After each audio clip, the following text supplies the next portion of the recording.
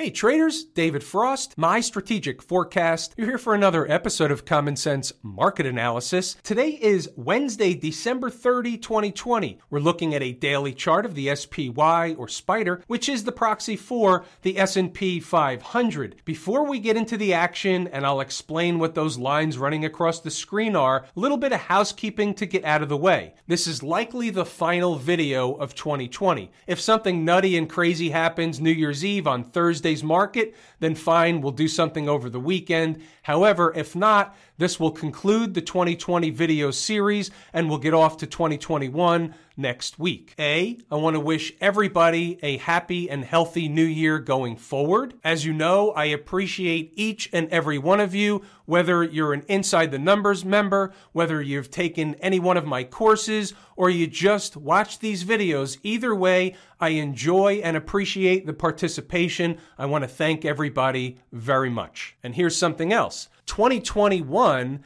at least as far as I can tell, promises to be every bit as interesting and volatile at times as 2020 was. Picture that for a moment. Now, let's get into the action. The first thing we do is what jumps off the page at us on the daily chart. What's interesting? Is there any new information?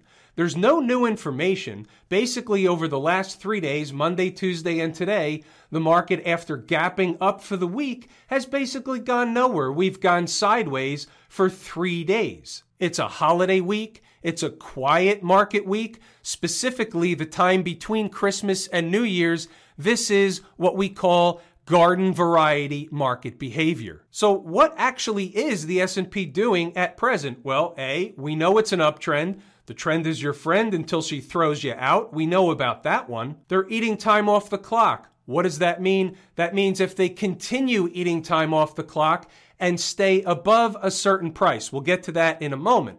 As long as they do that, they would be building energy for another move higher. They had what we like to call a failed breakout attempt yesterday. That created the gap and crap, or what looks like a reversal candle. But as long as they stay up here, eating time off the clock, above all the moving averages, and they stay above 370.83 on the SPY on hourly closes and certainly a daily close, then all they're doing is going back and forth, eating time off the clock, building energy for another leg higher. What changes that? Getting below 270.83 on hourly closes and then a daily close. What does that do? It promotes price going in to fill the gap and likely down to the price we talked about last night, 367.90, give or take. With all that being said, has anything changed from yesterday? And the answer is no, it hasn't. What's going to change on a day where the market really didn't go anywhere? Here's Inside the Numbers. We're going to take a look at the commentary. We're going to go back to the chart because there are some lessons learned. But we're going to go through this rather rapidly because today is the day where I'm going to cover the other stuff that I've been promising to cover for several days. Regardless of how long it takes, if the video gets somewhat extended, so be it, we'll all deal with it. The pre-market commentary, nothing was going on. Wake up to a little bit of a snapback in price. They had a little bit of a dip yesterday, a little bit of a snapback early in the pre-market activity. The trend is your friend until she dumps you, yada, yada, yada. Early thoughts.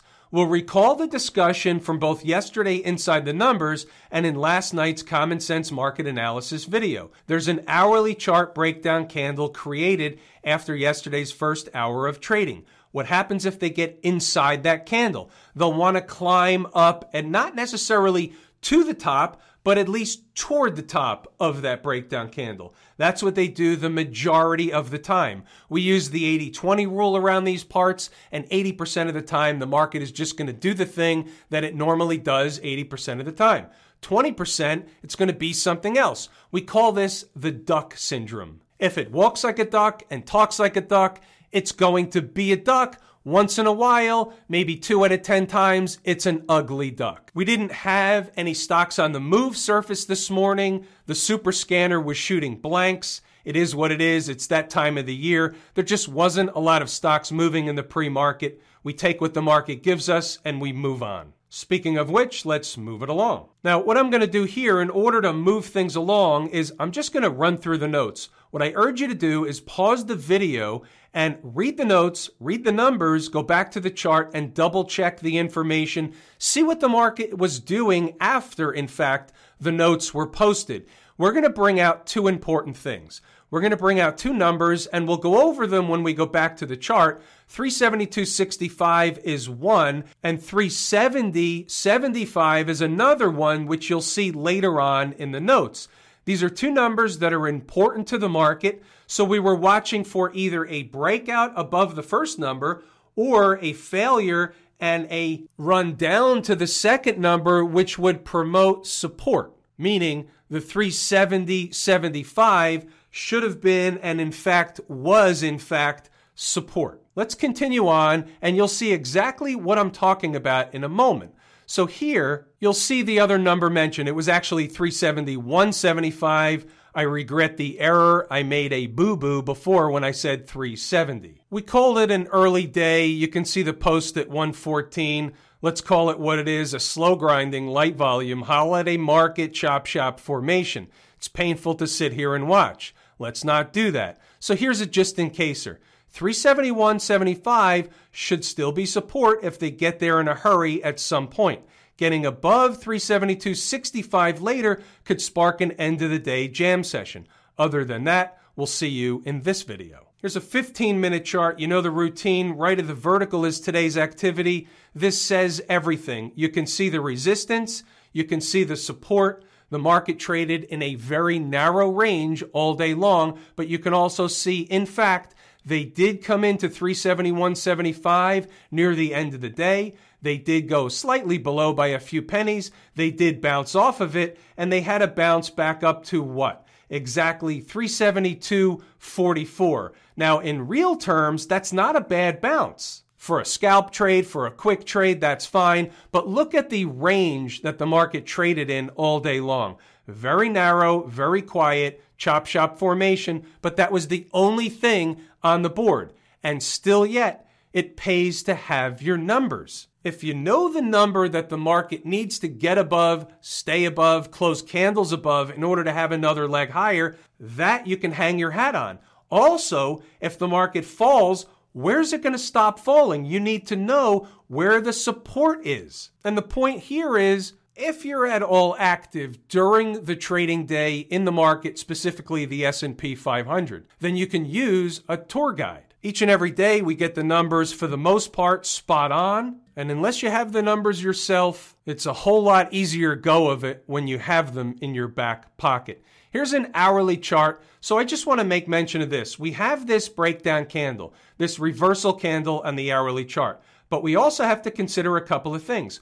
What's dominant? We know the uptrend is dominant. That's one thing. Here we had a gap higher, and minus that candle, you're just going sideways, eating time off the clock. Now, can we ignore the candle? No, we're not going to ignore the candle. We know what to do with the candle. If they get above the candle, which happens to be the all-time high, but it's not always the all-time high, but in this case it is. If they get above the high of the candle, start closing hourly above it, we know there's another leg higher coming. Are they going to want to run a test of the high of that candle at some point? Well, they got about halfway up today. Is that good enough? Well, maybe it is. If it is good enough, that's telling you that there's some weakness in the air. If in fact they can't even run a test up near the high of the breakdown candle and they fail and fall away and they start closing below what? Remember from before, 370.83, then they're going to come down to fill the gap and likely go to 367.90. So this is how we hashtag read the tape. What about if we're looking at, for example, a 120-minute chart? Well, what can we say about this? Well, now we have competing information. We had it on the other chart, but it's easier to see here. First, we have a gap up and we're going sideways. Okay, fair enough. But what happens if we want to look at it another way? Remember, we're the umpire calling balls and strikes. Didn't we have a move down and aren't we going sideways? Doesn't this generally result in another move down? So maybe they're competing with each other. That's fine. One of those two things is going to take hold and play out. But we have to know the whole setup. It's a whole lot easier when you play umpire calling balls and strikes, because then you're not surprised or even disappointed at one thing or the other. If the market starts doing something, you know what it's doing or what it's likely doing because you've done the homework and you're prepared. You show up in uniform, ready to go. What about the IWM? Anything to see here? Never came into the 20-period moving average, had a nice bounce off yesterday's low. Can we make anything of it other than this? We had a 2-day pullback, came up short of the 20-period moving average. All the moving averages are still trending higher. It's basically still at highs, not necessarily at the highs we were at 2 days ago, but we're near the all-time highs, trending higher in an uptrend at the end of the year. Are we going to make anything other than the fact that it went down for 2 days after making a high and busting through a big fat round number of 200? And basically, that's the way I'm looking at it. Below 191.48 on hourly and then daily closes, something else is going on, and 188, then 184 would be on the docket. What about the folks down at the transportation department? Any change here? No change. Riding underneath the 20-period moving average, still making a bearish, flaggish kind of thing that will generally result in an ensuing move to the downside. We're looking at 12,000, period, full stop. No change until they can at least get back above the 20-period moving average. Then we can talk. Folks out in Silicon Valley, anything going on here? Just went sideways from yesterday. No change. Uptrend. Trend is your friend. That's it. XLF, any change here? No change. Target, $30. In case you don't remember where $30 comes from, here's the crash. This is the big breakdown candle ending February 28, 2020. That's the week ending February 28, 2020. That's the Corona crash. So guess what? What's the high of that breakdown candle? $30.06. Where are they headed? To test the high of the breakdown candle. Maybe it's $29.90. Maybe it's $29.99. Maybe it's $30.08. Somewhere in there, we're rounding, the target is $30. Smash mouth. They are and were riding the 20-period moving average also, like the transports, in a bearish, flaggish formation. However, now, on a day when they popped back up above the 20-period moving average and incidentally closes above the high of all this stuff in one shot. So the high from Monday, 2 days ago, was 217.49. Got above it and closed above it today. That's a positive sign. That's bullish behavior. Take it for what it is, whether it's in concert with or diverges from another market, doesn't make any difference. We use each chart, we take every market independent of other markets. The daily chart was making a bearish, flaggish kind of thing. That's fair enough. What's the weekly chart doing? The weekly chart is going back and forth near the highs in an uptrend, albeit extended from home base. So they can come down to home base, but this uptrend is up there pretty solid, embedded. Remember that 204? Where does that come from? Well, it didn't come from here on the daily chart, but it's confirmation that you have a weekly chart breakup candle. The low is 203.98. If in fact you found, and this is just a chart lesson, I'm not saying the SMH is going to be down there anytime soon, but if you found the SMH down near 204, you take a look at what the current market condition is. How did they get there? Did they hover there for a while, or did they come there in a straight shot? And if they came there in a straight shot or close to it, guess what? Under normal garden variety conditions, on a weekly chart, they may get below intra week, but they're going to fight that spot during the week. They're going to fight that spot at the end of the week. Now, from this point forward, we're going to take a look at a few other things that we don't normally look at. Sometimes we do, but for the most part, we really don't. We're going to start with some sector exchange traded funds. XLE,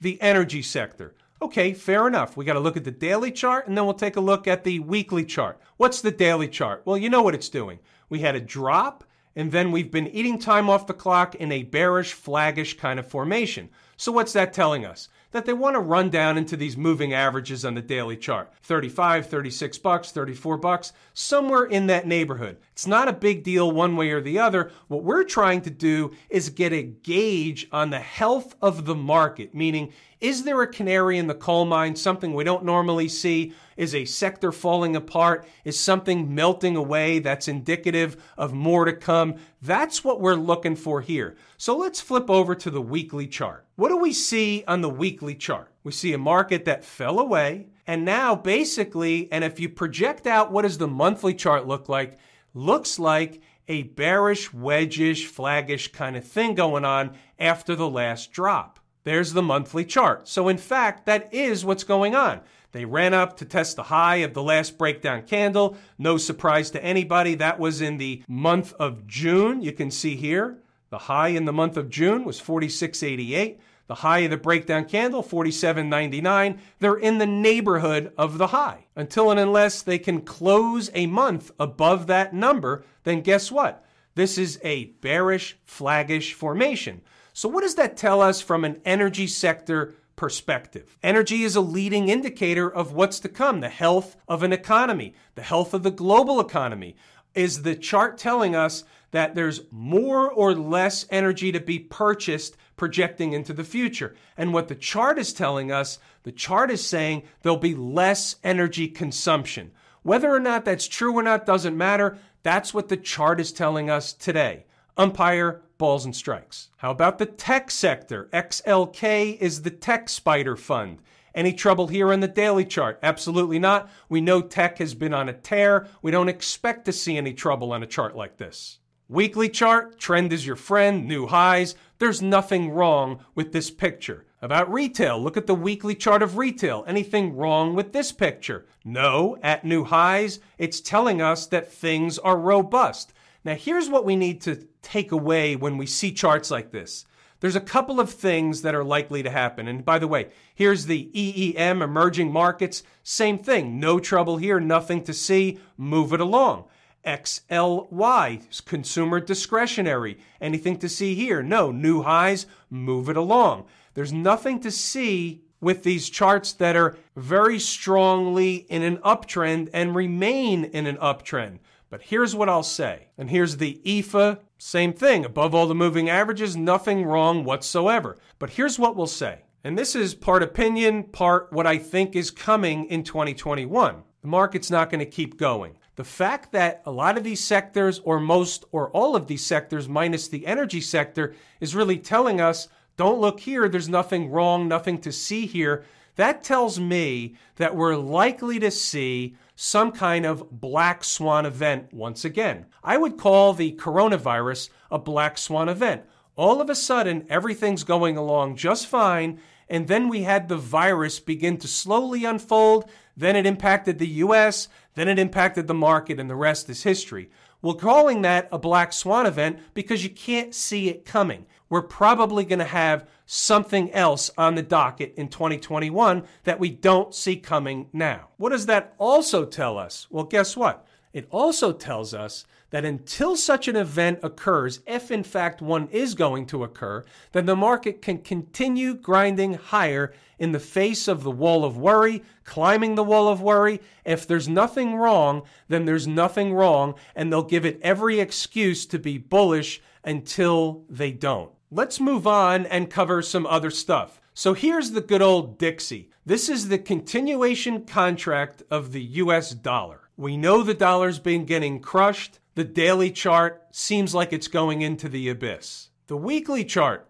seems like it's going into the abyss. The monthly chart is coming into the 100 period moving average. It's also coming into potentially the 200 period moving average. So here's what I'll say. You're likely to get some kind of reaction off the 100, but if they go to the 200, by the time they get there, and about $3 or $4 later down farther in the Dixie, and they'll have thrown out the Dixie with the bathwater. We're already seeing signs that we saw before. We've seen this book before. We've read this book before. We've watched the movie trailer before.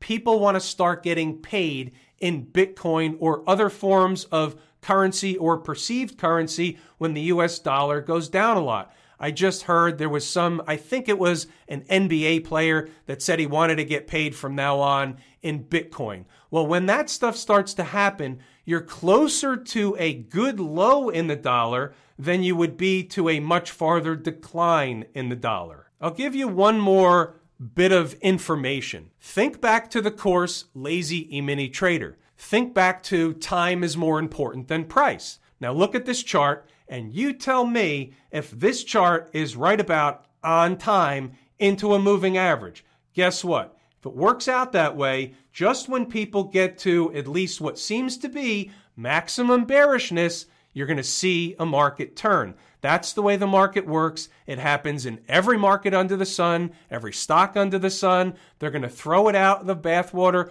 leave it for dead, and that's just, generally speaking, around the time it's going to find a pretty darn good low. Am I saying it's going to find a low to go to new highs? No, I'm not saying that now. We don't have to say that now. But what we are saying, and if you just look at this monthly chart, right, what's likely to happen? Let's project out something. We'll play a little game of hypothetical dollar trading. Let's say the dollar continues to get crushed and it comes into the monthly chart, 200 period moving average, right around 86.5, 87, 86, in that neighborhood. We don't know exactly where that will be, let's say several weeks from now, a month from now. It's a moving target is the moving average. However, let's just say it's 86.5 for argument's sake. By the time the dollar gets there, there's going to be a whole lot more bearish sentiment, bearish people out there of the US dollar than there is today. That's fine. That's the recipe for a turn. At least it's part of the ingredients of the recipe for the turn. Let's say, and we're thinking again about the course, Lazy E-mini Trader, time is more important than price.